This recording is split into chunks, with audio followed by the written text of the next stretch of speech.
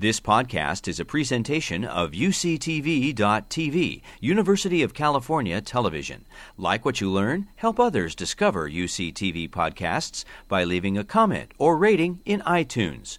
Also, make sure to check out and subscribe to our YouTube original channel, UCTV Prime, available only on YouTube at youtube.com/UCTV Prime. This UCTV podcast is sponsored in part by Audible.com, your destination for the widest selection of digital audiobooks available, including many by guests you've heard here on UCTV. Audible.com is offering UCTV podcast listeners a free 30-day trial subscription and one free audiobook download. Just visit audibletrial.com/UCTV to sign up. That's audibletrial.com/UCTV. And thanks. Welcome, everyone. Good afternoon. My name is Bruno Olshausen, and today it is my very great pleasure to introduce Jeff Hawkins for his second lecture as Hitchcock Professor. So, in 2002, Jeff founded the Redwood Neuroscience Institute, which would focus on developing a theoretical framework for neocortical function. I eagerly signed on as one of his first scientists. R&I grew into an intellectually rich and vibrant research institute, and Jeff was the person who brought life to it and made it an exciting place to be. He grew and shaped the institute into a group of individuals sharing a common vision to develop a theoretical framework for thalamocortical function, and who worked interactively on a daily basis. We held a weekly seminar series featuring distinguished neuroscientists from across the globe. Jeff was known to interrupt speakers at the beginning of their talks, as they were just describing the problem they were working on, to ask, "Why would you want to do that? What is it going to tell you?" This produced a range of interesting reactions. Some perhaps have never been asked that question so point-blankly before. But almost always it led to an interesting and thought-provoking discussion, and these seminars went on literally for hours. The speakers loved it, we loved it, and everyone learned a lot from these exchanges that were in large part driven by Jeff's intellectual curiosity and his intense desire to understand the science. In 2004, Jeff co-authored together with Sandra Blakeslee the book on intelligence, which lays out his ideas about the cortex as a hierarchical memory system that learns from the environment and does prediction. This book has inspired countless students to enter the field of neuroscience. I know this because my inbox has been flooded with their emails since then on a daily basis. And also I was on the Neuroscience Admissions Committee and read many of their stories and their application essays. These stories go something like this. I thought I wanted to go into engineering. I thought I wanted to go into medicine or into law or, God forbid, banking. And then I read Jeff's book. And now I want to study neuroscience and work on models of the neocortex. Some students ended up interviewing for our program, and they arrived asking questions like, "Do you believe in a common cortical algorithm?" They got that question from Jeff, and that's a great question for a student to be asking.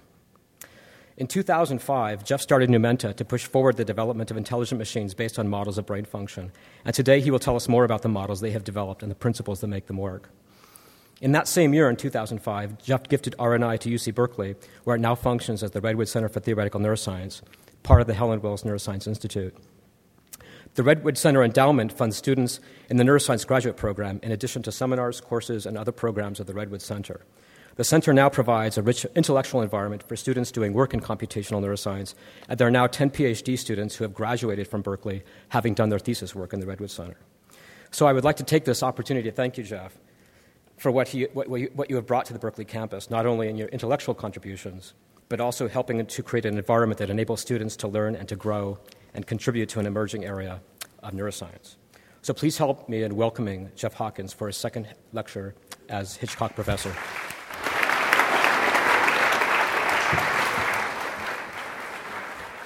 Thank you, Bruno. That was a very nice introduction. I should tell you a story about Bruno. When I started the Redwood Neuroscience Institute, my first question, who would be crazy enough to come work here? I mean, it's a new institute. How do you open up? You put a shingle on the street and hope neuroscientists walk in the door saying, "Hey, I saw your sign." And it's it's a very odd career move. You're going to an unaffiliated institute, and it's not leading to tenure or anything like that. But the people who really were passionate about understanding how the brain works in the neocortex were willing to take that gamble. And Bruno was one of those guys. As he said, he signed right up. He says, I want to do this. I care about this. Bruno became my right-hand man, or my other body, my doppelganger, whatever you want to call it. And the great thing about Bruno is he has this encyclopedic mind. He knows everything, everybody. He has this, he can remember the dates of everything. And I can't remember anything. So I just follow him around and say, Bruno, who wrote that paper about such and such? And he goes, that was so-and-so in 1964, whatever. Great, thank you. Bruno, who should we have to speak about the basic going? We should have three people. Great, let's do that. So it's been a great collaboration. I'm happy to have the introduced by Bruno. Yesterday, I have two talks, and these are the titles. Intelligence in the Brain, that was the title of yesterday's talk, and Intelligence in Machines is the title of today's talk. These overlap. And I'll talk about it in a bit. But I want to ask something of you right now. I'd like to know who in the audience was not here yesterday. So if you were not here yesterday, please raise your hand. Okay, that's a fair number.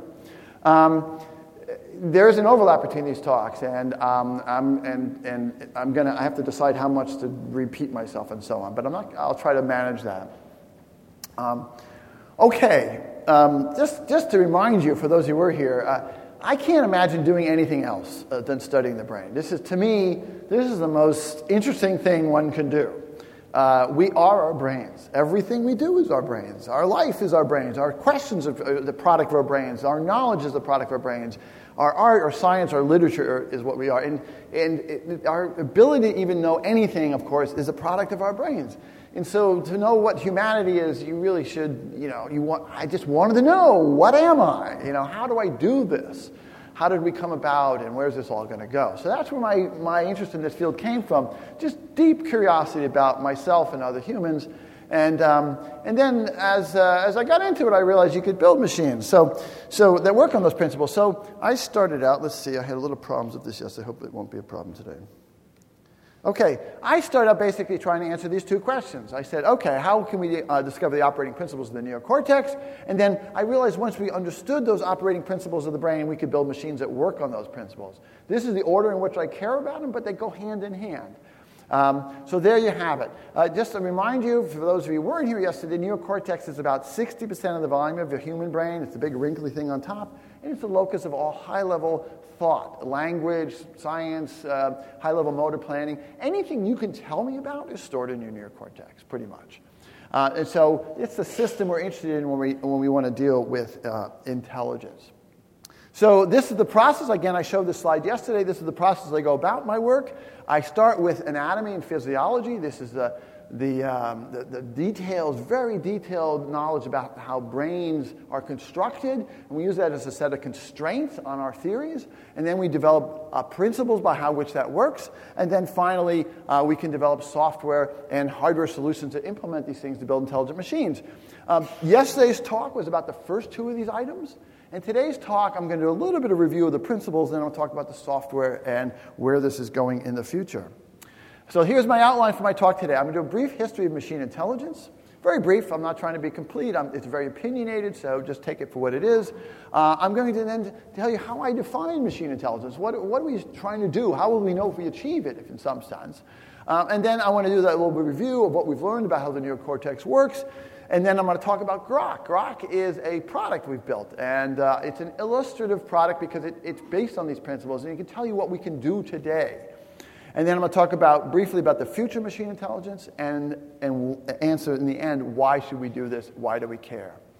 I'm going to start now our brief history. This man, Alan Turing, very famous. He was a British mathematician. Most of you probably have heard of him. He was one of the guys who actually helped us win World War II. He was a key in deciphering the Enigma machine, which is the encryption machine for the Germans. A real hero. But he was interested. He was a founder of computing science. And he wrote a paper starting in 1935 and then continuing on from that, which is a really foundational principle about how computers work. Now, this quote is not from Alan Turing. This is my paraphrasing what his paper starting in 1935 was all about. He basically said, computers are actually a universal machine. They can model anything. If there's anything that you want in the world that can be modeled, computers can do it. There's no other reason to do anything else, and all computers essentially are the same. So any computer could do this. They're universal machines, and this was a really powerful idea.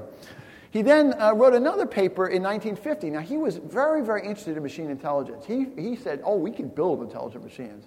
And he wrote this paper in 1950. There's a picture of it on the right there, the cover on it. It was called Computing Machinery and Intelligence. And in here, he basically said, you know what, we can build intelligent machines. But he was worried about something. He was afraid that people were going to get in endless arguments about whether this could be done or not, whether, is there a soul in the machine and so on. He just didn't want to get in there. He said this. He wrote this in the paper. He says, I don't want to get in arguments with people.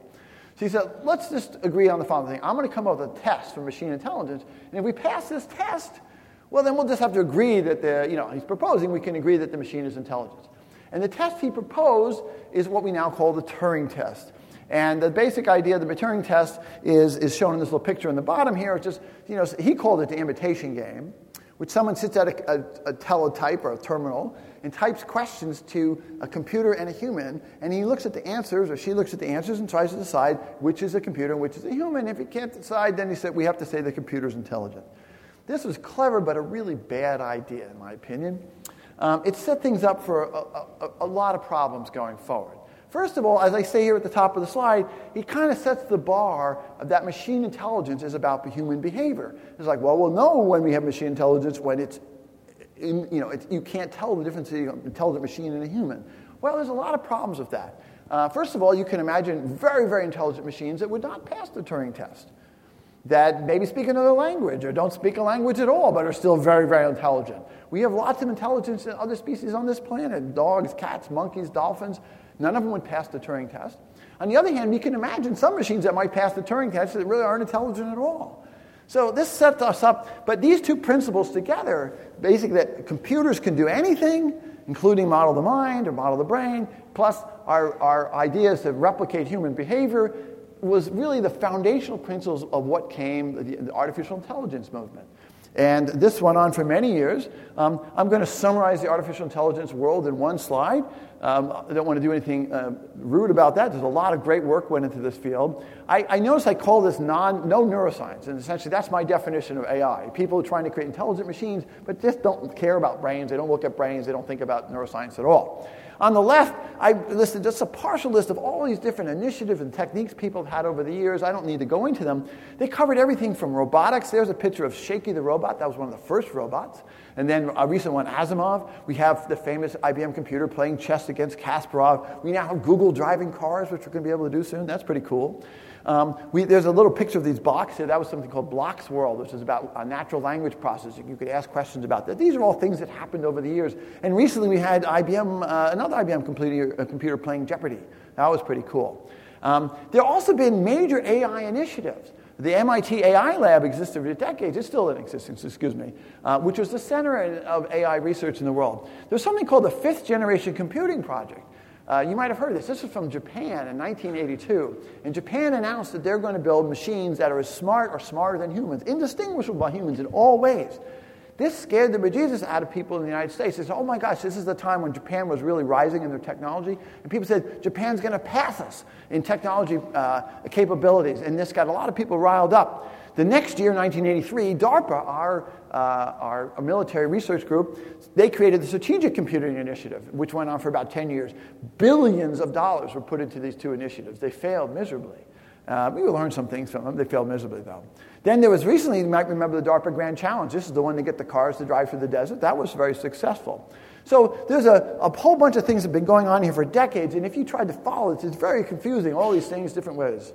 Here's how I'd summarize these things. These are good solutions. Many of them were very good solutions, but they're very task-specific. They weren't general-purpose solutions. A Google self-driving car can't fold your laundry, and it can't cook dinner. It's a very specific things. These were primarily program solutions. Engineers designed program solutions with very limited learning. Some of them have learning capabilities, but they're generally fairly limited learning abilities.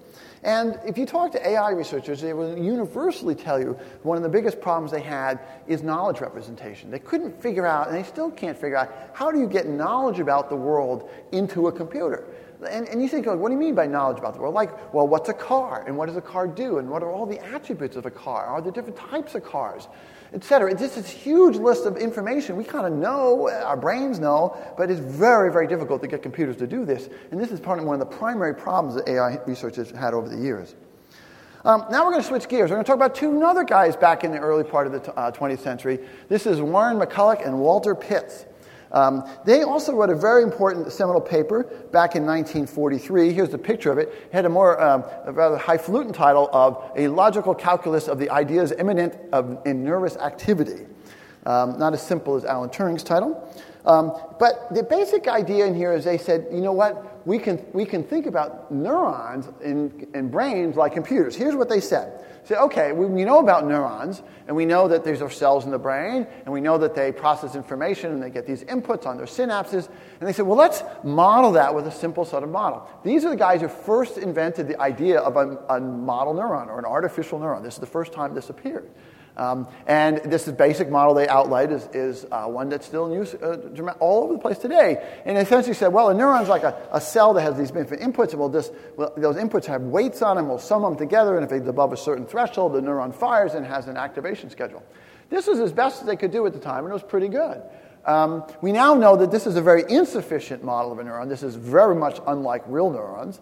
I'll talk a little bit more about that in a second. But at the time, it was as best they could do, but it has some fundamental flaws. But then they went on to do something more amazing or interesting or perhaps regrettable. They said, well, look, if we design these neurons in a very, very weird way and put them just a few inputs and nothing neuron-like at all, we can turn them into logic gates like ands and ors and nots. This is the basic language of computers. And then they could say, well, guess what? You could make neuron-like things, not very neuron-like, but we can call them artificial neurons, and you can build entire computers with these things. You can do anything, and therefore it's a universal Turing machine again.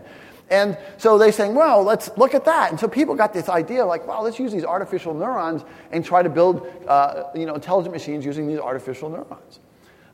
And so that, in some ways, was the genesis of the whole field of artificial neural networks, which is this other entire genre of machine intelligence that's been going on for decades. I call this minimal neuroscience because it has this homage to the neuron, but it's not a very realistic neuron, not as close. And beyond that, they almost completely ignore, most of these models, 90-some% of them, completely ignore the anatomy and physiology of the brain and all the details we have about how brains are actually built. They just built these simple networks. And I've shown here some pictures of some of the artificial neural networks you'd see in the literature. They have lots of similar characteristics. There's are some names of the different types you might see. There's plenty of them. Backpropagation, perceptrons was one of the first ones. Boltzmann machines, Hopfield networks, Kahona networks. There's two books that came out in the mid-80s called the Parallel Distributing Processing books, which created a whole flurry of activity in this field. And there was PDP societies and so on. So that was going on. Here's how I summarize them. The good thing about these is that they're learning systems. They essentially say we need to learn from streams of data, or we need to learn from data being presented to these things. They were useful, and they're still used in many applications, but they're very, very limited. They don't do much. They're essentially classifiers of various sorts. So you can give a pattern, it can sort of match it to something else. And again, they're not brain-like at all, really. AI and artificial neural networks are not even close to producing something we would say, wow, that's an intelligent machine.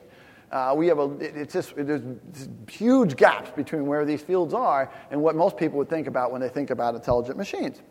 So lately there's been another activity in this area you might want to know about. This is, I'm only going to give one example. This is an interest of people trying to do whole brain simulations. They're saying, look, we have all this computing power. We have all this knowledge about neuroscience. Let's model the brain.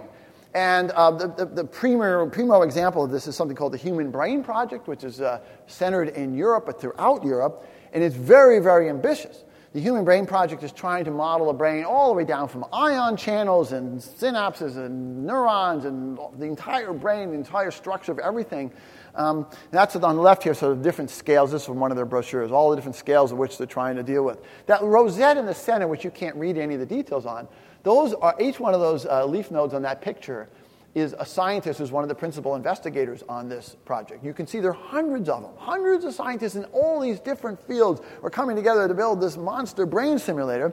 There on the right is a picture of one of the early models they did when they were working with IBM called the Blue Brain. And these are cool. I went and saw this. And there's these walls of pictures. You're surrounded by walls of these neurons being projected, and the spikes are going around. It's very, very impressive.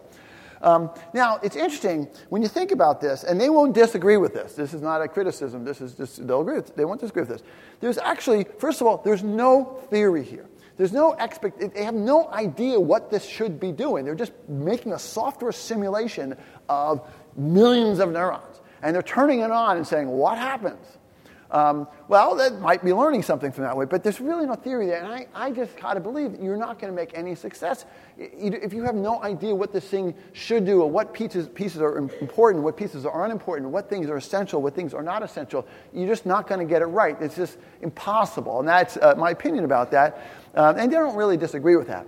The other thing is, there's really no attempt at machine intelligence. They realize it's not going to happen this way because they don't really know what it should do and how it's going to work. But it's interesting. They're now viewing this as a way of saying, okay, we're going to model the brain in this huge simulator. We're going to learn all kinds of things, maybe about diseases. It's going to be a tool for scientists.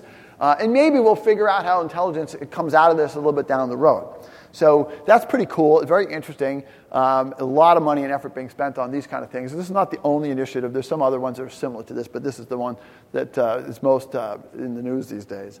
Now, you might not be surprised. I'm not a big fan of all of these as a way of getting to machine intelligence, and I think we need a different way of thinking about it, a different way of looking at it, and you shouldn't be surprised. What would my alternate approach to this? Well, you've already seen it. It's this slide right here. My alternate approach is you have to first start with the neuroscience. Start with the brain. Use it as a set of constraints. Build those principles. And then, once you have those principles, then you can start implementing them. My idea here is, if I want to build intelligent machines, it shouldn't be performance-based. Think, a mouse is an intelligent machine, or intelligent animal. A cat, a dog, a monkey, humans, these all have different levels of intelligence. It's not to surpass human intelligence, which we want to do, but the goal is we should be working on the right set of principles. And if we agree on what those principles are, then we can say this machine is intelligent. It may not be very intelligent, or it may be super intelligent, but it's the principles that count. And that's the approach I want to do. So I want to go through that list of principles now. For those of you who were here yesterday, I talked about a few of them. I'm going to add some more today, and I'm going to review a few of the ones I talked about yesterday. So now I'm going to enter up a little bit of review for a few minutes. And for those of you who saw this yesterday, we think of it as a refresher course, but it'll be much quicker than what I did yesterday. Okay, so number one thing is you have to understand what the neocortex is doing. The neocortex is a memory system. It's not a computer. It's a memory system. It stores information in its connections, and it builds a model of the world. When you're born, it doesn't know about anything. It doesn't know about all the objects in the world and how they relate to one another. It doesn't know about presidential debates and computers and rooms and so on. And it has to build a knowledge of that. And it does that through its senses. And so we have arrays of senses here. The retina, the cochlea, and the somatic senses, those are the body senses. Those are millions of sensory bits coming into the brain, streaming in real time, high velocity, meaning very rapidly changing. The brain gets these in and has to build a model from the world. That's what it looks like. And the model has several things. It makes predictions about the future. It detects anomalies, and it generates actions. So I'll give you an example. I talked about this yesterday, but your brain is constantly making predictions about what it's going to see, hear, and feel. You're not aware of most of these predictions. They occur sort of subconsciously for the most part, but when your predictions are violated that something's different than was expected. The example I used in my book, I was sitting in my office one day, and I realized there's all these objects in my office. And that if any of them, some of them, if they just moved a little bit or disappeared or some new object would appear, I would notice it right away. But I'm not sitting there going, let's take inventory in my office. I'm just looking around and things happen. Similarly, you have expectations of what you're going to hear when I speak. You have expectations of what you're going to feel when you touch things. You have expectations of what you're going to see. This is proven. We know this is the fact. Your brain is constantly making predictions. And so this was a way of figuring, like a cornerstone for me, like what kind of memory system would make predictions? And the answer to that was a memory system that learns temporal patterns, what normally follows what in various ways. Okay, so that's the basic idea. Now let me just go through, and I'm going to list these principles in neocortical function that I think are essential for true machine intelligence, and then I'm going to go into detail about a couple of them. So here we have this cortex, we have this high-velocity data stream coming from a set of sensors. What are the attributes that I think really are going to define machine intelligence? The first one, you might be surprised. You certainly wouldn't have thought about this much, but when you think about intelligent biological systems, they all have these sensory arrays. We don't have a camera for eyes. We have an array of sensors, and they are processed like millions of sensors. There's nobody looking at that entire picture in your brain. And the same with your cochlea, and the same with your skin.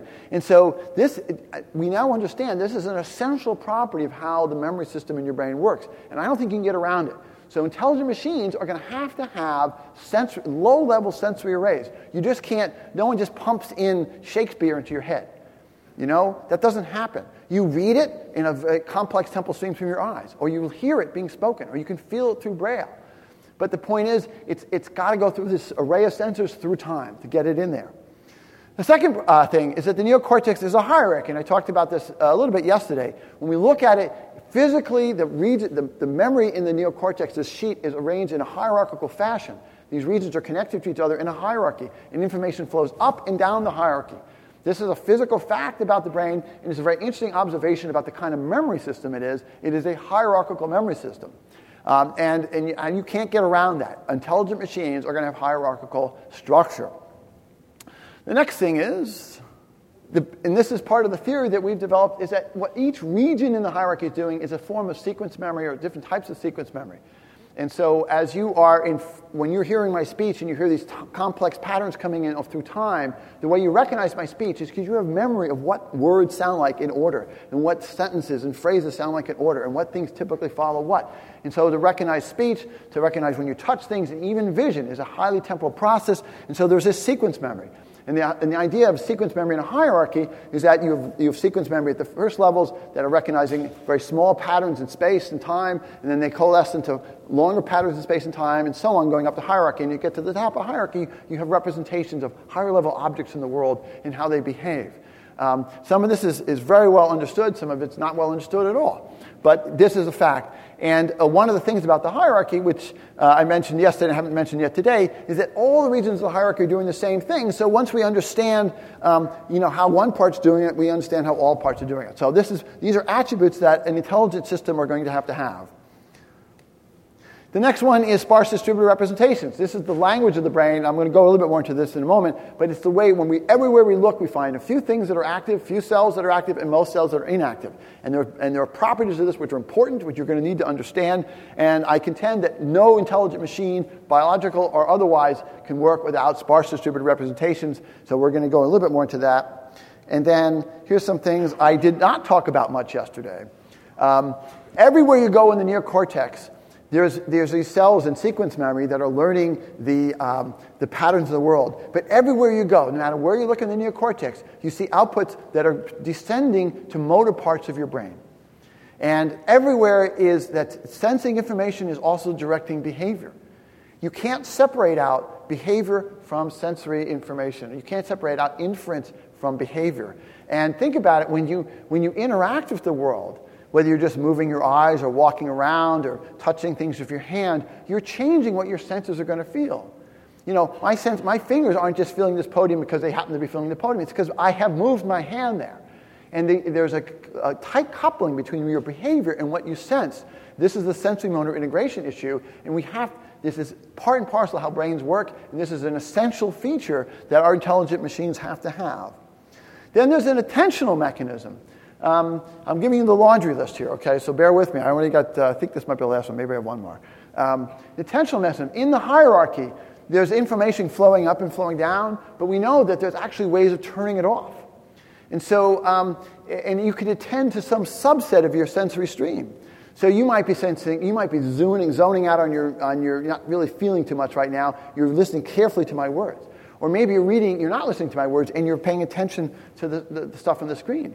But I could also tell you, okay, look at the word principles at the top of this slide. Now, there's a pattern coming on your brain right now, and you're seeing the word principles. Now I say, look at the I, the letter I. The same pattern is coming in on your eye, but now you're attending to a subset of that information. Same information coming into the brain, and now you're attending to a subset. Now I say, look at the dot on top of the eye. Focus on that. Same pattern coming in your eye, the whole picture, but you're now attending to a smaller piece of the image. You're doing this all the time. You're not aware of it. You're doing this all the time, tuning in certain parts and taking out certain parts. And this is pretty important when you have a complex sensory environment. So this is going on in the brain. I show this in this picture here where I can say, look, we can turn off those little X's. We can turn off some of the input and focus on some other parts of the input. And this is a pathway through the thalamus which does this. This is a very important part of how we interact with a very complex, rich world. And it's an important part intelligence. Now, there's a few things on this. There's a lot of things that aren't on this list. I'll just mention a couple things right here. One is, you notice I don't mention emotions. There's books about emotional intelligence and so on. I don't believe you actually have to have emotions. You have to have emotions to be human-like. You have to have emotions to pass the Turing test. But to be purely intelligent, to build a model of the world that's very, very sophisticated and make predictions and detect anomalies and discover structure in the world, you do not have to have emotions. Emotions are all about, it's sort of like an Uber learning system. It says, you know what, this is really dangerous, or this is really good, I need to remember that, or I need to avoid that. But you can do an awful lot without that, and I do not believe this is something that's essential for intelligence. And finally, you don't need to have a human-like body. This isn't about building robots, it's not about building robots. And, maybe you want to have a human body like him, but it's not about that at all. We can have intelligence embedded in all kinds of systems. You might not even be able to see it. It's just a bunch of computers running someplace with some sensors on the world. So we don't need those things. We're going to get rid of those things. We'll just stick to these principles. Okay, so there's two here that I talked about yesterday and are really, really important. And so what I'm going to do is I'm going to go through the slides. I had two slides I had yesterday about sparse distributed representations. I'm going to do those completely because to me, that is the most important thing. If you want to walk away anything, you're going to have to understand what sparse distributed representations are. And the second one, I'm just going to give you a cursory review of the sequence memory. And I apologize for those who totally got it yesterday and say, why are you repeating that? But I doubt anybody totally got it yesterday. It takes a while. Okay. So here again, the two slides on sparse distributed representations. It's easiest to do this when you compare it to a computer. So if you know how computers work, then you can easily see how this works in the brain. And I'll do this a little bit quicker than usual. In the computer, we have what we call dense representations. We have 8-bit, 16-bit, 64-bit, entities of 64 bits at a time, something like that. And we use all combinations of ones and zeros. So if I have an 8-bit quantity, a byte, all 256 possible combinations of ones and zeros are used to represent things. So that's why it's called dense. There's an example of the ASCII code for the letter M. It's just some arbitrary assignment of ones and zeros that says this is M. If I ask you what those different bits mean in the letter M, they mean nothing. In fact, if I change one of those bits, I get a completely different letter. So I have to look all of them to get any idea what this is. And there's actually nothing about those bits that tell you it's an M. It's just some place elsewhere in some table that someone says, okay, that's the letter M. And then finally, these representations are assigned. They don't have any inherent, they're not learned. Someone just said, here's the ASCII code. We're going to use this for the next 100 years. In the brain, it's very different. In the brain, we have cells, and when you look at the cells, very few are active at any point in time, and most of them are inactive, or very relatively inactive. And so it's like, there's thousands of them. And so in a sparse distributed representation, we can represent the cells with zeros and ones. And we can say, I have like several thousand or tens of thousands of these bits. We typically use things about 2,000 bits long in our work at Numenta, and I'll talk about that in a little bit. And they're mostly zeros. We'll typically have 2% on. So I'll have 2,000, I'll have 41 bits, and I'll have 1,960 zero bits. There's nothing magic about those numbers, but sparsity is important. Those bits have meaning of some sort. They have some, they don't change over time. If I say, here's a bit, it was like, here's a cell. The cell represents something, and it doesn't arbitrarily change from moment to moment. So if this cell represents a line in a certain part of your visual space, it's always going to represent that line as part of your visual space. If this cell represents part of recognizing a face of a human, it's always going to be that way. And what the basic idea here is, when you form a representation, let's say I have 2,000 bits, I have 2,000 semantic meanings, and I pick the top 40, the top 2% that best represent this thing. The example I used yesterday is I wanted to represent a letter. I might say, here are bits, and we wouldn't do this. This is just an example. I might have bits for, okay, is the letter a consonant or a vowel? Is it sound, O sound or E sound? Is it hard or soft? Where is it in the alphabet? Is it got descenders and ascenders and so on? And then I pick the bits that would best represent that thing. And now my representation actually tells me what it is. There is no external place where I have to say, oh, this code represents X. It's right there in the code. If I know what those bits mean, the encoding tells you what it is. That is the entire definition. And so we say each bit has semantic meaning, and these bit definitions have to be learned. Now, there's these properties of SDRs, which are very, very important. One is one of similarity. If I take two sparsely distributed representations and I compare them bit by bit, if they share bits, that means they share semantic meaning of some sort, and therefore they're similar semantically. The more bits they share, the more semantically similar they are. Very simple property. The next one is if I want to store a pattern, a sparse representation, and I want to recognize it again. So, hey, here's a pattern. I've seen this. Now I want to see does it ever occur again. Well, I could save all 2,000 bits. That'd be one way of doing it. That's how a computer programmer would do it. But we can do something simpler. We can just say, we'll just store the locations of the ones. So I have 41 bits. I'll just say, where are those 41 bits? And if I see ones in those 40 locations, I know I've got my pattern because that's all there is 41s. And then we can ask the next question, which is, what if I couldn't save all 40 indices? What if I could only save 10 of them? And so I say, you can't store all of them. You're just going to have to randomly sample all the 40 and just save the locations of 10. Well, so I do that. And I say, here I'm storing some of them, but I'm not storing other ones. Now a pattern comes in, and you say, is it the same pattern or not? And I say, well, look, the 10 are the same. What are the chances that the other 30 are being the same? You say, well, that could be wrong. Those other 30 could be someplace else. The chances are very, very, very unlikely that's going to occur. But if it does occur, you've made a mistake, but it's a mistake with something semantically similar to the thing you did store. So it's like, okay, well, I made a mistake, but it's similar to the thing I stored before, and that's often very good enough. And then finally, this is the most difficult property, is the one of union. And you can take these sparse distributed representations, and what if I take 10 of them, and I say, order them together. So I have these 10 patterns, each with 2% of the bits on. I order them together, and now I have one pattern, which is about 20%, a little bit less, of the bits are on. And I have this union. And I say, well, can I tell you what those first 10 were? No, I can't do it. I cannot undo this operation. But I can do something very interesting, is I can take a new sparse distributed representation and ask, is it one of the members? And the answer is, I can do that. If I find that the patterns, the ones in my unknown match ones in the union, I can be very certain that this thing is a member of the original 10. And you might again say, well, it could make a mistake, but simple math will tell you it's not going to happen. Very, very unlikely. And this is how we use this is when the brain makes a prediction, it's making a prediction in the activity of cells. And it essentially says, I can have multiple predictions going on at once. I can predict many things that might happen next. And I can tell you if what actually happens was one of those things. So when we make predictions, you often can't tell me exactly what you're predicting. You don't really know. But when something unexpected occurs, you know it. And that comes from that property I just showed you there. Because again, this is the most important thing about machine intelligence and about brains. If you want to walk away and say, hey, I heard this guy Hawkins talk. It's kind of crazy. But one thing I remember, this would be it. Brains and telemachines are going to be based on sparse distributed representations. You can bank on that. And many people will in the future.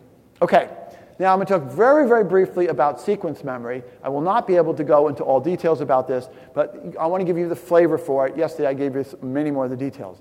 Here we're seeing a sparse distributed representation, but instead of showing you ones and zeros, we're showing it as little cubes. We can imagine those cubes being cells in the brain, and the red ones are active and the white ones are inactive.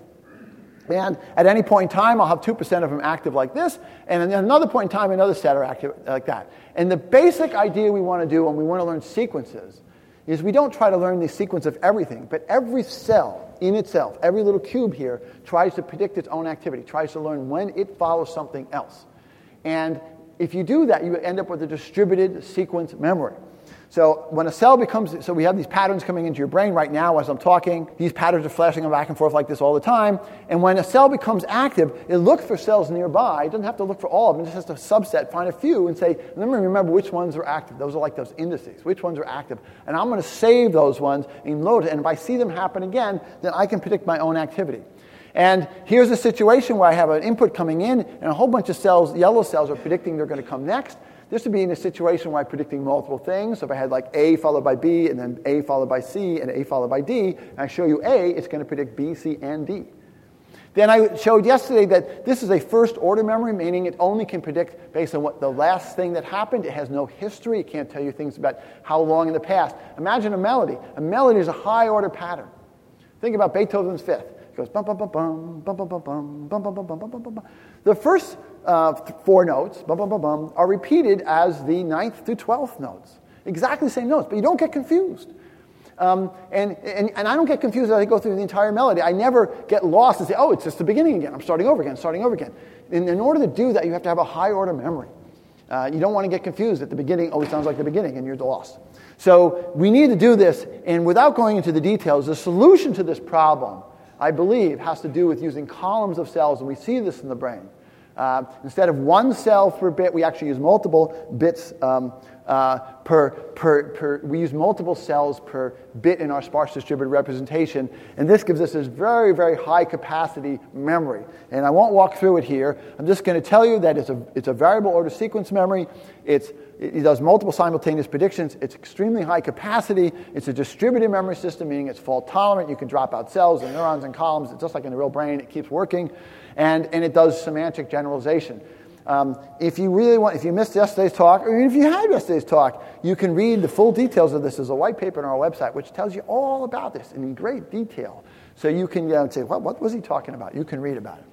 Okay, so that's it for my review, and now we're going to go forward. We're back to this situation right here. He said, these are my 6 attributes that I believe need to be in part of an intelligent machine. Now, intelligence is a scalar. It doesn't, there isn't some threshold to it. As I said, we have lots of intelligent animals of different capabilities. And so maybe you won't be able to do all these things, but a really intelligent machine would do all these. Where are we today? Here's where we are today. Today, we understand the sensory arrays in streaming data. We are modeling this today. We understand the sequence memory very, very well. We understand the sparse distributed representations very well. We partially understand the hierarchy. We have some pieces of it, but not all of it. So we've done some simulations with hierarchy, some simulations without hierarchy. There's more work to be done there. And now what I'm going to do is show you what can you do with a very simple version of these capabilities. Can I produce something, I'm not going to call it an intelligent machine, but it's on its way to being an intelligent machine. We're taking baby steps there, but it turns out I can do something very, very commercially useful today with just these properties. And that introduces the concept of our product. And to tell you about our product, I have to give you a little bit of a side diversion into data. I'm going to have to talk about the world of data a little bit. So bear with me. It's not going to be very technical at all. Today, we have the ability to collect huge amounts of data. Perhaps you've heard about big data.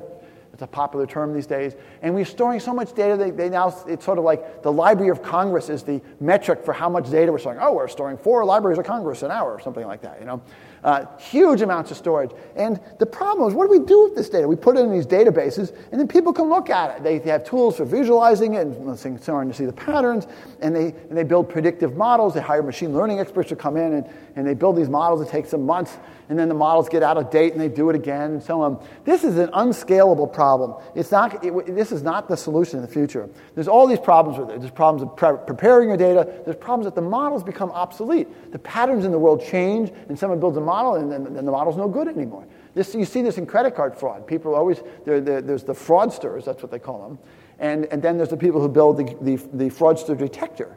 And so they build these models to detect the fraudsters, and they say, the model's working really well. But the fraudsters figure this out, and a month later, they got new ways of cheating. And it's just a race that goes on and on all the time. And there's another problem with this, is that it requires people, lots and lots of people, machine learning experts, and so on. So this is not a scalable solution. And by the way, this is an important problem. The world is going to be awash in data. We're going to have trillions of data centers. You may have heard of the Internet of Things. Everything in the world is going to be connected and streaming data someplace. What are we going to do with this? Not this. Okay? The answer to this is the following. The answer is you're going to take that data and you're going to stream it to online, what we call online models. Those are continuously learning models. And you're going to take actions directly from it. You're going to take the data, put it through these models, make predictions, detect anomalies, take actions immediately. Does this sound familiar? This is what brains do. Streaming data, continuously learning models, making predictions, detecting anomalies, and taking actions. And so there's an opportunity here to rethink the way data is acted upon in the world. And this turns out to be a very powerful idea, and we've built a product called Grok, which does this. The key criteria here is the automated model creation and the continuous learning, because as the patterns change in the world, the models have to adapt. Just like, you're, as a human, you do this too. Every day you learn something new, and you abandon some things you learned in the past, and you adapt new patterns. So we do this continuously, and it's very, very important to find the temporal and spatial patterns in the data. Very few people look at the temporal patterns in the data. That's what brains do. But the temporal patterns in the data are very, very helpful. They tell you what's going to happen next. They tell you when things are unexpected. So this is a great model for what brains do. So we're going to build miniature brains. We are doing this, building miniature brains, if you will, that take data streams and make predictions and take the actions. So building a product is quite an endeavor. I'll just walk you through some of what this is. Here's a sort of a diagram of how we do this. On the left, I have these 3 vertical bars. They're representing records of data from some data stream. You can imagine this coming off of some computer or server. You can imagine coming off sensors on a building. And these are records coming in time. They may be coming in very rapidly, once a minute, once every 5 seconds. They may be coming in slower, like once an hour. They have multiple fields. They might be numbers and categories and things like that. But we feed them into our system. The first thing we have to do is we have to turn these inputs into sparse distributed representations. That was one of my criteria. The sensors have to produce streaming sparse distributed representations. So we have a way of doing that. I don't mind telling you about it, but I'm not going to go through it in this talk. We can take numbers and turn them into sparse distributed representations that have the right properties. We can take category information like, male, female, and days of the week and things like that, and we can turn them into sparse distributed representations. And we do that.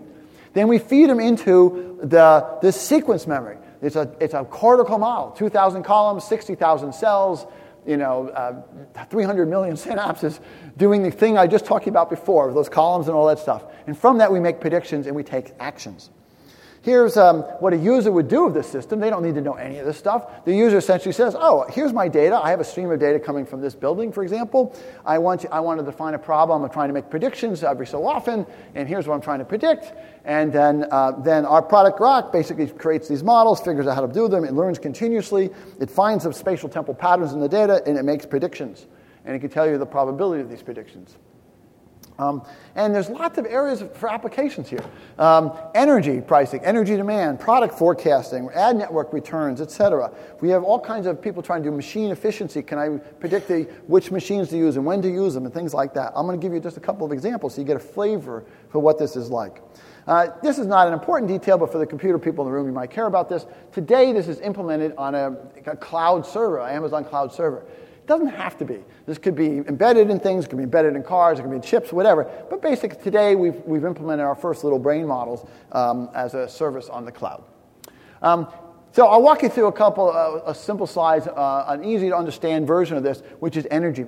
You may not be aware of this, but large consumers of electricity, they pay and they decide how much energy they're going to use, sometimes on an hour-by-hour basis. That there's a market for like a large factory. When they talk to the utilities, the utilities say, well, I'll sell you this electricity at 4 o'clock in the afternoon at this price if you take so much or don't use so much. And then the consumer of the energy says, okay, I'll either do that now or not. Or there's some people, they will pre-cool buildings because they know that the electricity is going to be more expensive later in the day.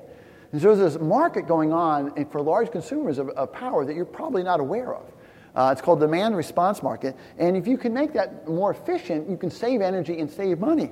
So here's a typical example. Here's an energy profile of a building, electrical, it's just some factory. And you can see there's a pattern here. It turns out that these peaks correspond to days of the week.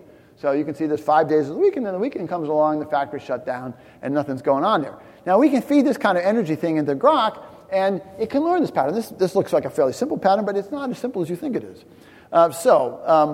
In this case, the customer, what they want to do is they said, at midnight, I want you to predict the amount of energy that's going to be used every hour for the next 24 hours. That's their problem, so we have to do that. And we can do that using these kind of models.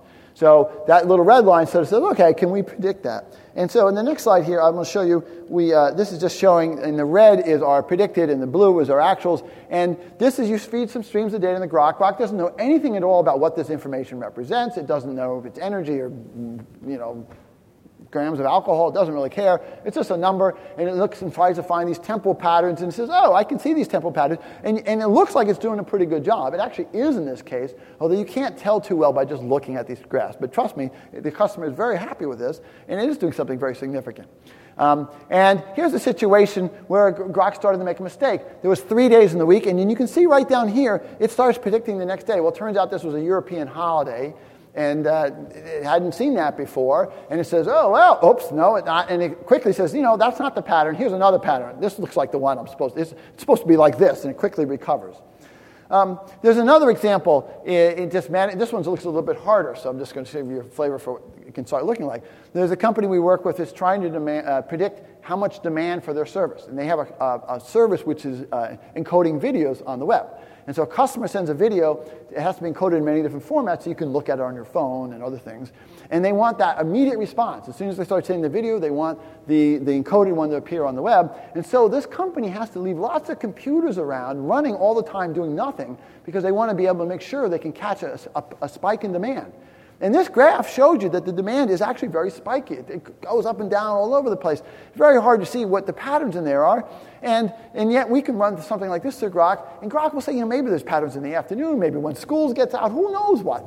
It doesn't really matter. Grok says, if there's patterns in there, I'm going to try to find them. It can't do a perfect job, but in this case, it did a good enough job that they can save about 15% of their cost, which is very significant for them. So this is the kind of things we're applying it to.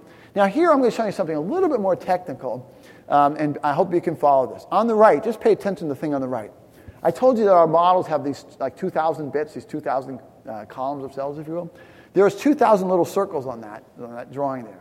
And these are representing the activations, the internal activations of our cortical model. These are like the 2,000 columns in our cortical model that we're running. We're just looking down on top of them, if you will. And a green dot means, if you counted them, there should be 40 green dots there. Don't bother.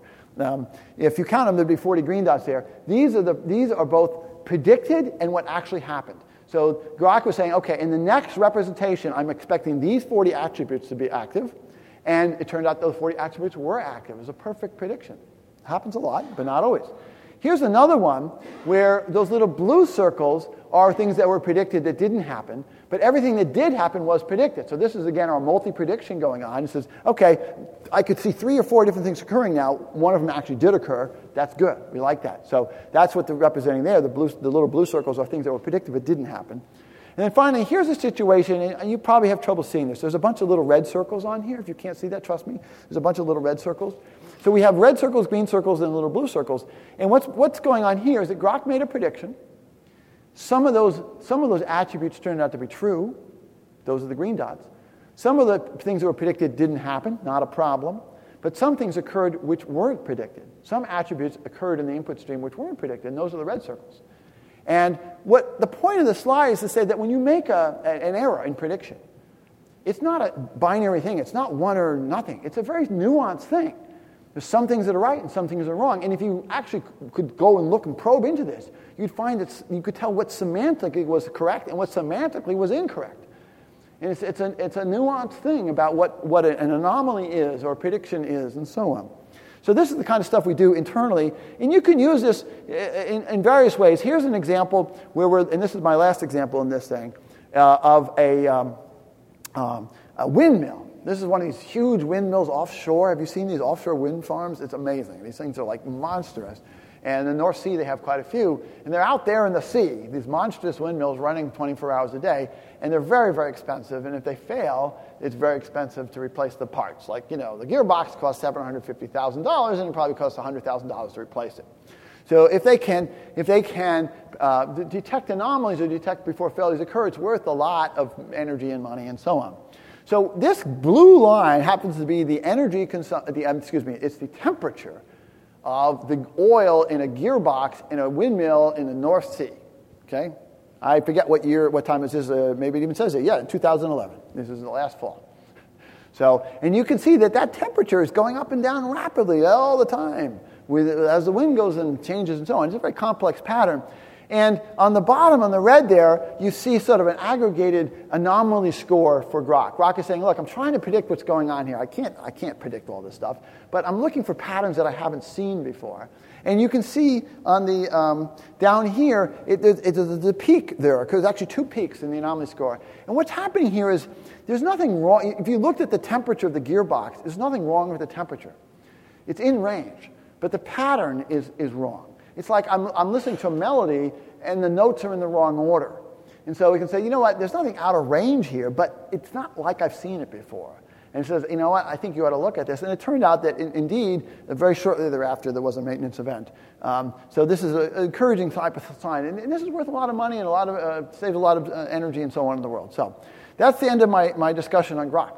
So now I'm going to talk to the end of my talk which is about the future of machine intelligence and why we should do this. Where is this all going to go? Can we build really crazy, great machines? Well, it turns out, yes, we can. I am absolutely certain we can build amazingly intelligent machines. But the question, what are they going to be like? And what are they going to do? Is this good or is this bad? And how is it going to be? How are they going to be amazing? What's unusual about them, and so on? So let me just walk through some of these things. There's two basic views on this. One view is this is bad. Sky. I'm not a science fiction fan, but I know what these are now. Skynet is this bad machine intelligence that takes over the world and so on. There's the Matrix. This is like, we're all being plugged in. We don't even know we're being consumed for food or something like that. There's the Terminator 1. That was the bad Terminator, robot guy. Then there's the benign view. Wouldn't we all want to have C-3PO around our house helping us out do things? Or maybe we'll all be playing games with Watson-like things in the future. Or maybe we'll get our entertainment by donning one of these hats and sitting back and go, wow, that's great. Who knows? Then there's sort of the ambiguous thing in the middle, like, well, we thought it was good and it turned bad. That's how. But let's just talk about my opinion about these things. So I'm going to talk about some things that are definitely going to happen, in my opinion. Absolutely going to happen. Number one, we can make artificial brains that are faster than biological brains. Biological brains are really slow, actually. The neurons can't do anything faster than 5 milliseconds. That's like the floor. But we can do things in silicon that are a million times faster than that. So if we build machines with those principles, we can, in principle, make brains that are millions of times faster than humans. I'm sure this is going to happen. And that really introduces all kinds of interesting ideas about how would you take advantage of that. Certainly you could get to conclusions quicker, but more importantly, can I deal with things that are very high velocity data streams? Things that are working nonstop, can I have 1,000 physicists working 24 hours a day on some problem that would take 1,000 years and they'll figure it out type of thing? I think that's going to happen. The second thing, there's no reason why we can't make artificial brains or intelligent machines that are bigger, and not physically bigger, but bigger in their memory capacity. Bigger hierarchies, more regions, more size, and so on. Why not? Our brains are constrained by the birth canal. We're pushing the limit. And we have a high, naturally we have a high death rate in birth in humans because of this problem. Nature might want to build bigger brains, but they don't come out. And so, we don't have that problem. We can make them as big as we want, and they will have more knowledge and have deeper insights in ways we don't know yet, but I'm certain this is going to happen. Another area which is very, very interesting, we don't have to stick with any kind of sensors that humans or other animals have. We know, first of all, there's a diversity of sensors in the biological world. We just have one set. But you can imagine sensors that are huge arrays that cover the entire planet. You can imagine sensors that measure things really microscopically, nanosensors that are looking at protein folding and things like that. And then these artificial brains, these machine intelligence, will be able to understand worlds that we have trouble understanding. Everything a human has to understand, we have to put it into something that runs at our speed and through our senses. We have to come up with visualization tools. So if I'm trying to understand protein folding, I got to have visual graphics and so on. It's not a very good fit. But if I had sensors that really could live in that world, they would think in that world. We can have 3D sensors. Right now, our sensors are all two-dimensional sheets. The theory says there's no reason you can't have higher dimensional sensor arrays. So that's really cool. I think a lot of stuff's going to happen. Fluid robotics. Today, we have no fluid robotics. If you look at the robots today, they're so clunky and slow and difficult that we're not even close to this. But we will have fluid robotics based on these principles, where machines can operate. They're not, again, I'm not saying they're going to look like a human necessarily, but they'll be able to do things very carefully. And I'm sure we can create intelligent machines that will explore the universe for us. Okay, and another interesting idea is the whole idea of a distributed hierarchy. Now, I told you, we have this hierarchy in our heads, in the neocortex, and that's how the whole thing works. But what if I could distribute it? What if I could have parts of the hierarchy all around the world? And then they combine together, and so on. I can model very, very large systems. These are ideas that, who knows which of these is going to take place? We don't really know where this is going to go. The history of technology is it goes in ways we just don't anticipate. And often to the tremendous delight and benefit for us. Who could have anticipated where computers were going to go, where they are today with GPS and cell phones in your pocket? 50 years ago, no one could have imagined that. Who could have predicted our communications abilities, starting with the telegraph, what we can do today? Unbelievable.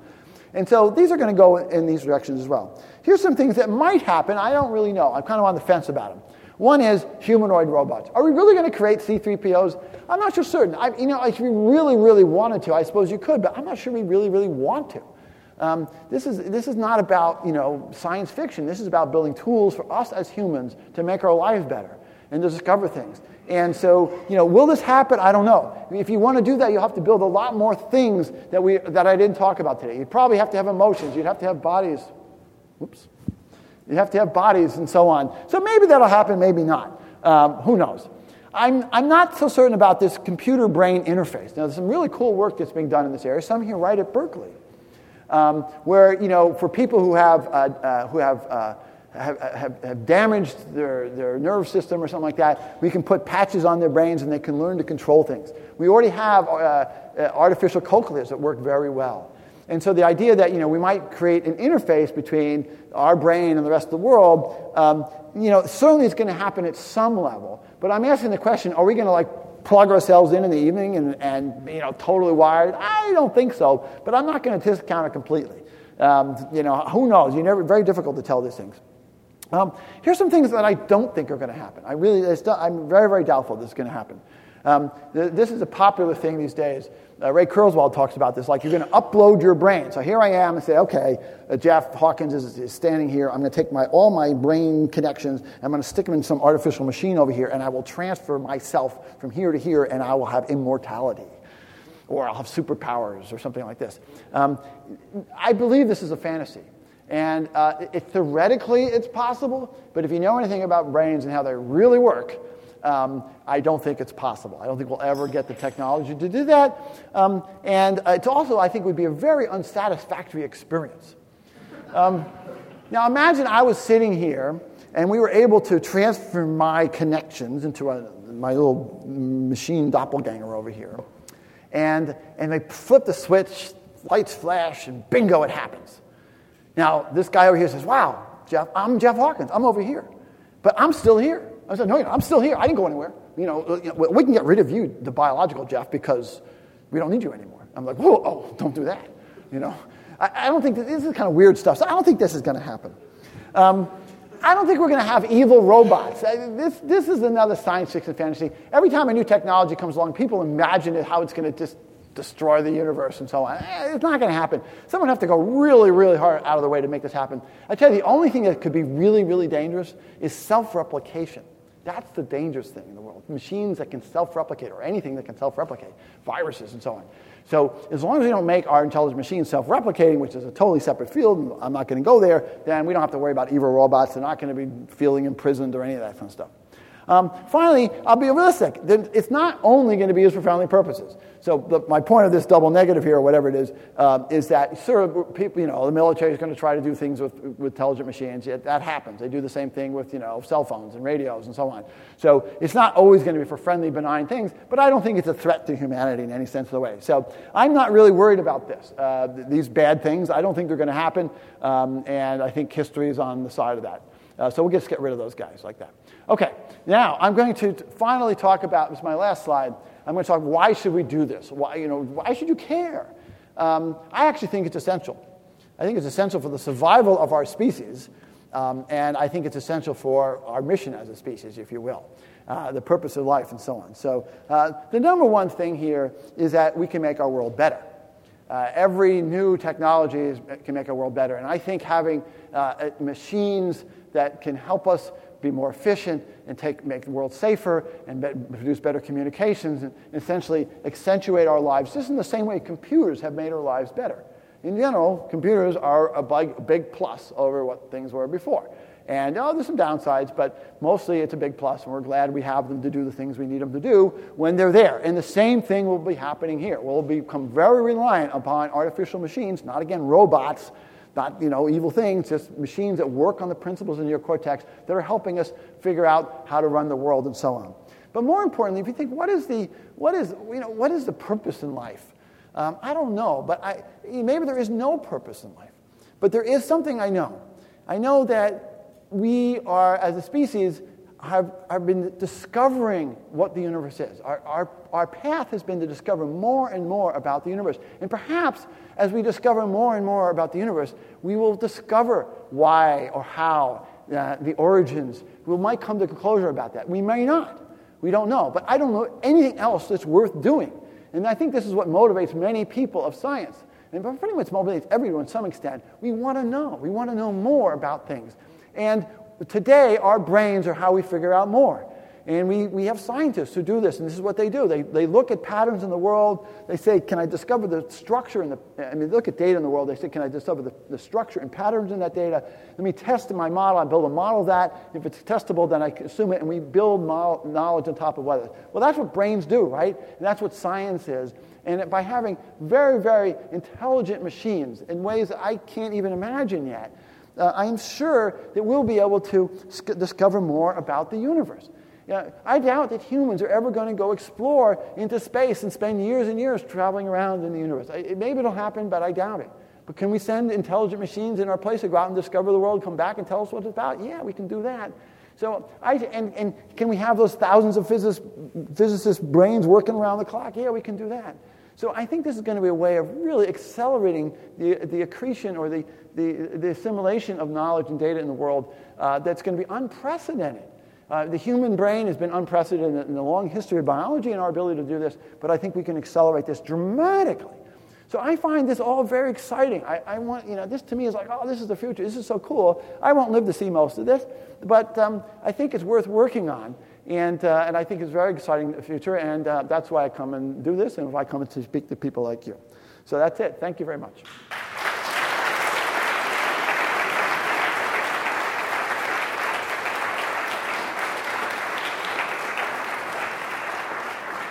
Let me repeat the question in case not everyone else heard it. The gentleman pointed out that in the model I presented, there was no sensory-motor integration going on. There was no action in the model itself.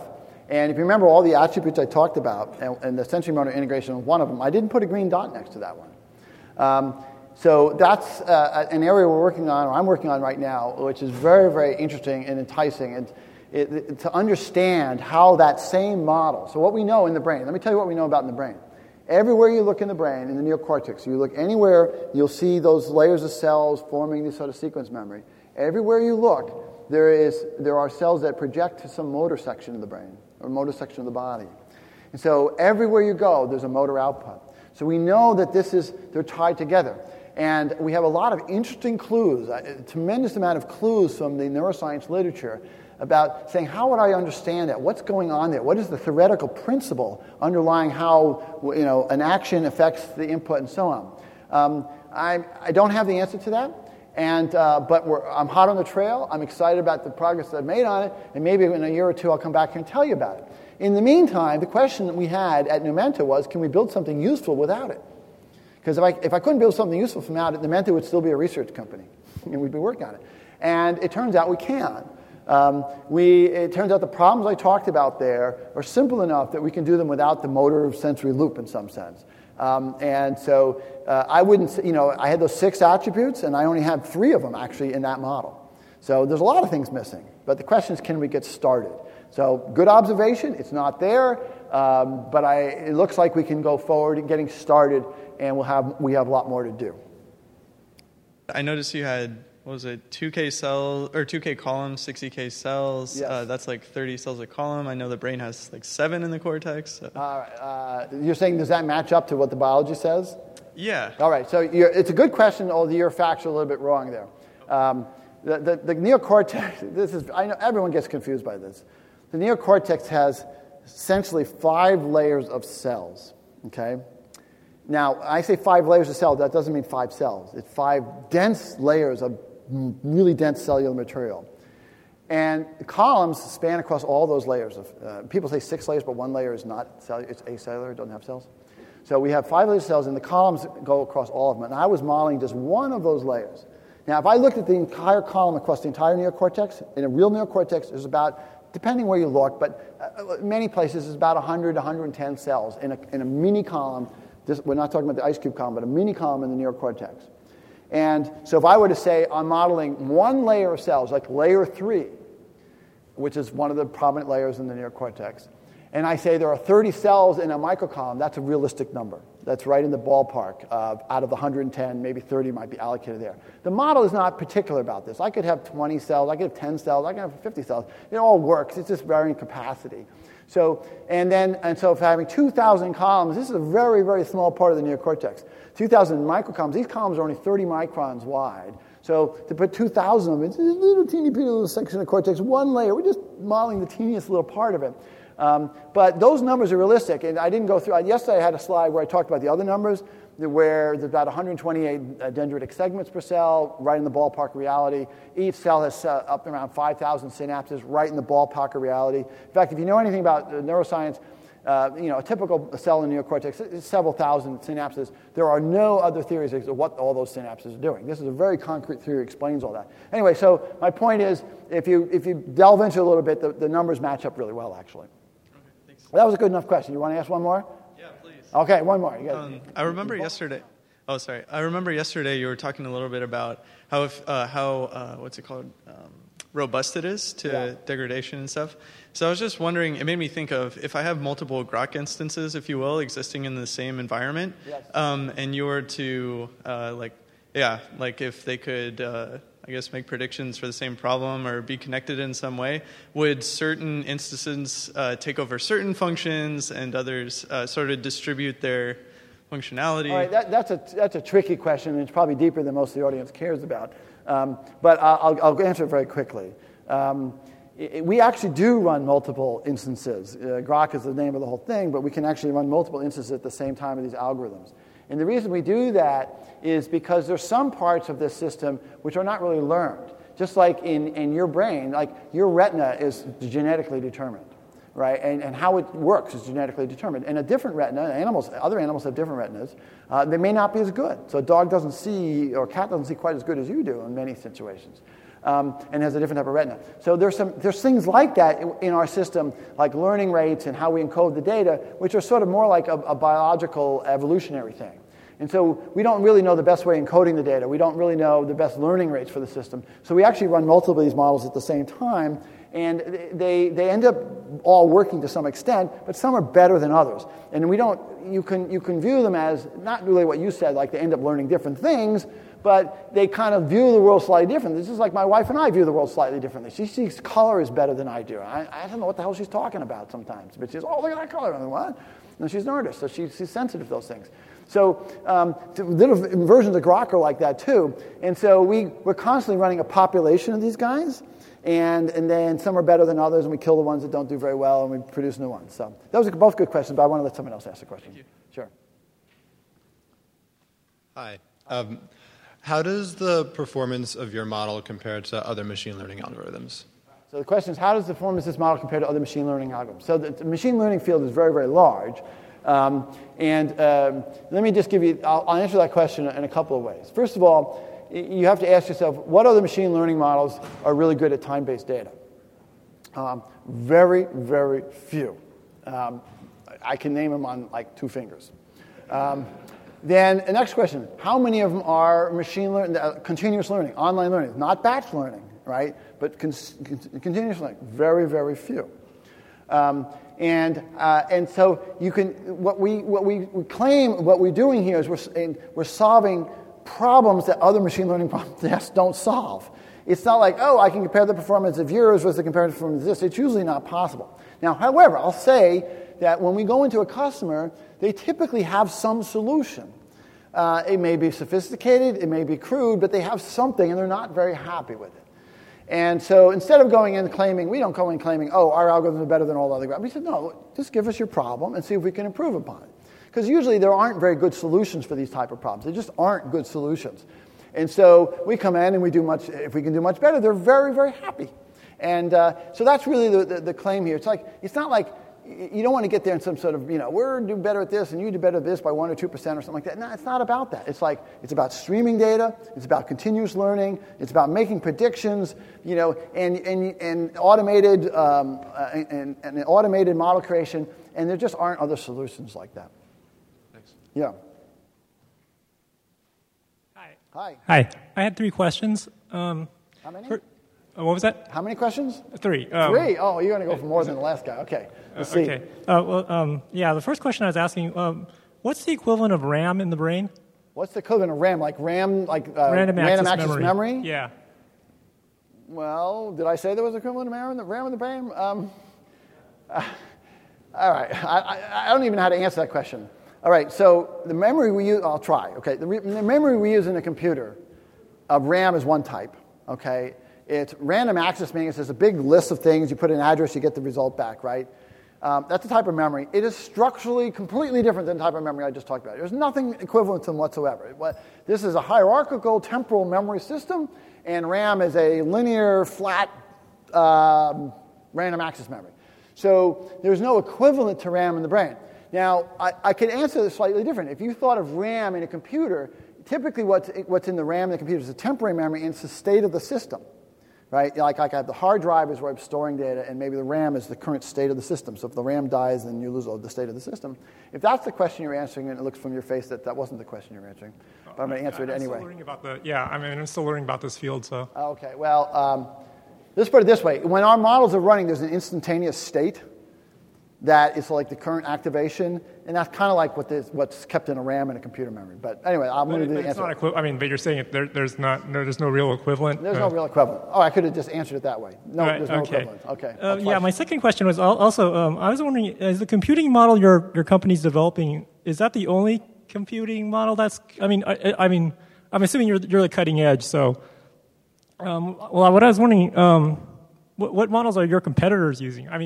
Like I said, I'm also kind of studying the companies. The industry. Again, I don't want to get too much on the business side of things because that's not what this talk is about. But everyone likes to say this. I don't know if we have real competitors. Again, you go in, the attributes of what we're offering are not available in other systems.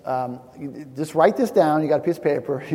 Continuous learning, temporal data, automatic model creation. Okay, and go out and find companies that do that. Okay. So this is a really good question, a little techie. I didn't talk about it in the talk, but I'll go through it. So the question is, I said magically, here's these numbers and fields and so on, and I turn them into sparse distributed representations, right? How do you do that?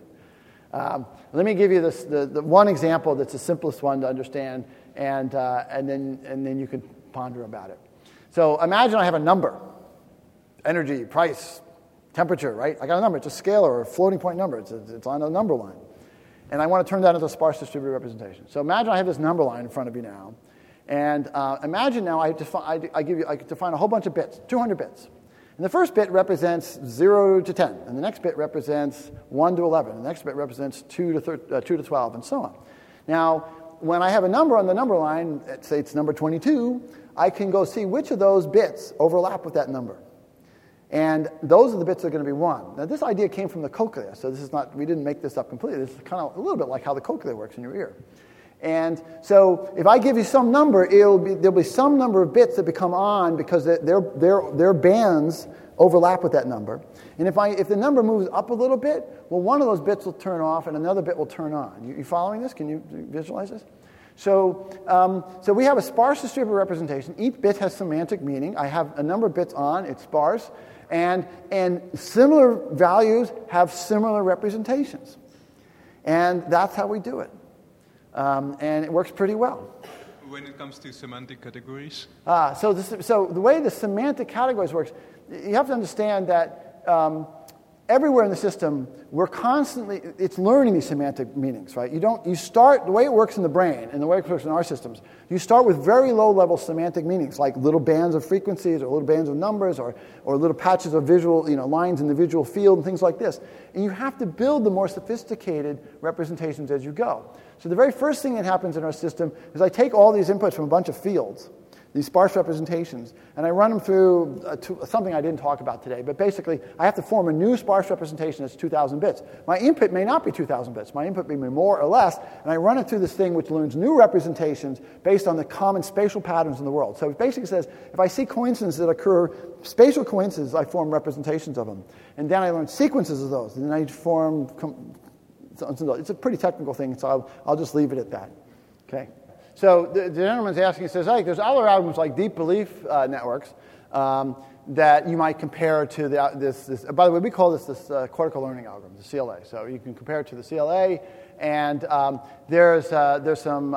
They produce some predictions about biology or about anatomy, perhaps. Is that what you're saying? And then do we have the similar type of thing here? Is that a good clarification question? Okay. First of all, I'll disagree with something you said. Deep belief networks are not nearly as biological grounded as what I presented here. Not even close. Orders of magnitude off. But they are hierarchical in some sense, and they can deal with time in some sense. So from that way, I like them. They're in a good direction.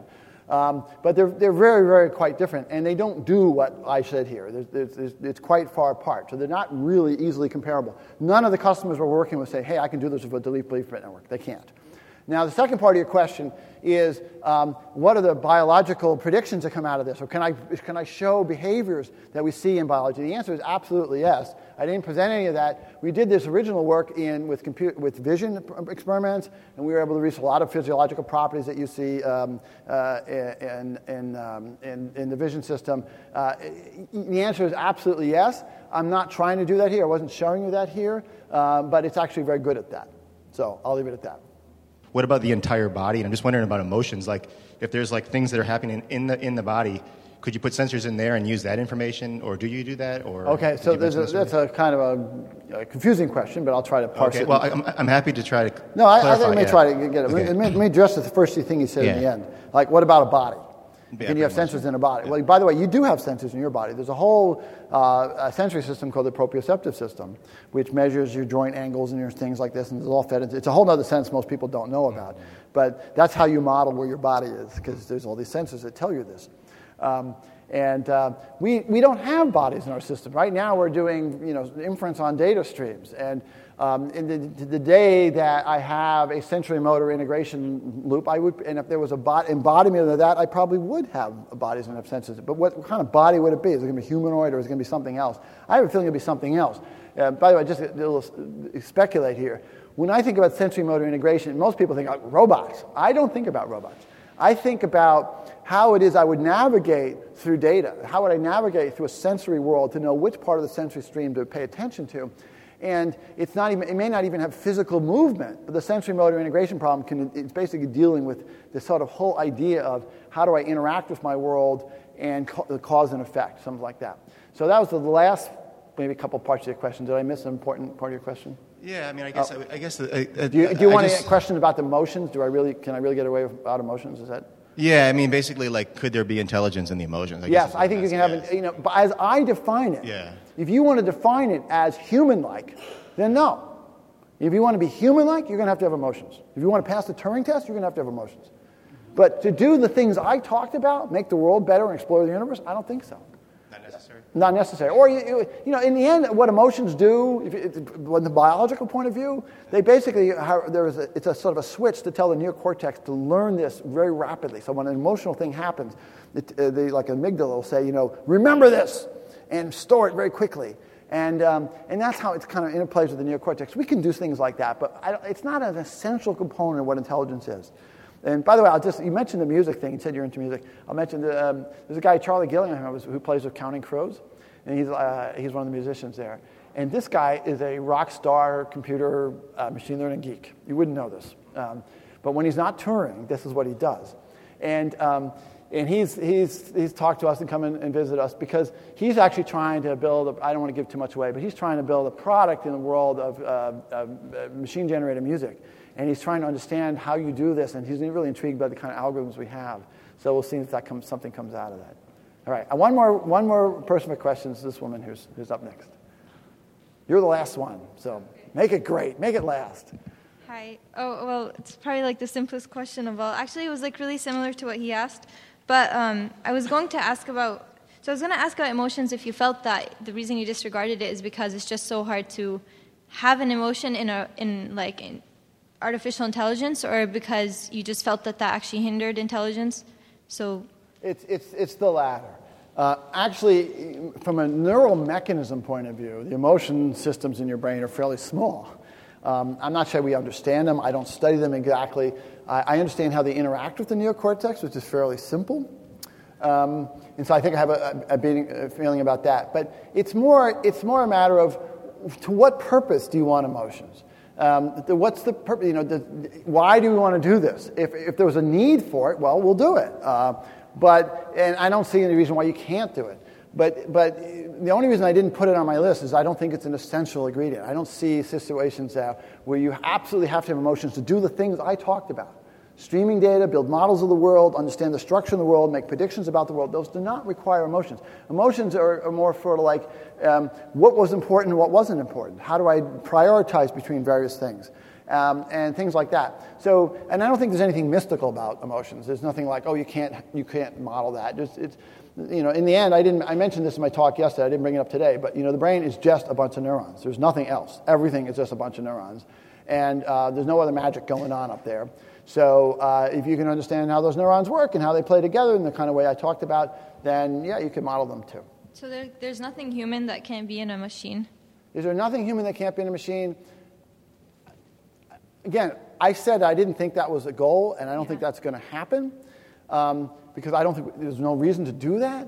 But on a theoretical level, I don't see anything that's in a human that couldn't be. And again, you say machine, don't think of it like some mechanistic machine. It's a very complex memory system, and yeah, I don't think there's anything magic going on there. Can I ask one more question? You don't like my answer. That's why you asked another question. No, it's different, actually. It's okay. Really on the side, but kind of. I'm going to have to wrap up soon. I got one person, so real quick. Okay, so basically you said we have too much data and it's like building up, and did you propose a solution for that? Yeah, in some sense, this is switching away from brains and neuroscience. Yeah. Yeah, the solution is that we are not going to save all the data in the world. There's no point in saving it. Your brain doesn't save all the sensory information. There's no point in saving second-by-second energy information from a billion buildings. The whole way of getting around that problem is to handle the data immediately, feed it into models, billions of models, have them act on it immediately, and get rid of it. That's the solution to big data. Okay, there's another woman. Do you want to ask a question? Yes. All right, can I have one more question? I said I lied. I'll let one more question in. I'm just curious that, when do you think the fluid robot will exist? When will the fluid robotics really exist? Yeah, you think, yeah. Boy, that's a tough question. Can I see that before I die? Will you see it before you die? How old are you? I'm 21. 31? I think so, yeah. Okay. I'm not sure I'll see it before I die. Thank you very much. Good luck. You've been listening to a podcast by University of California Television. For more information about this program or UCTV, visit us online at uctv.tv.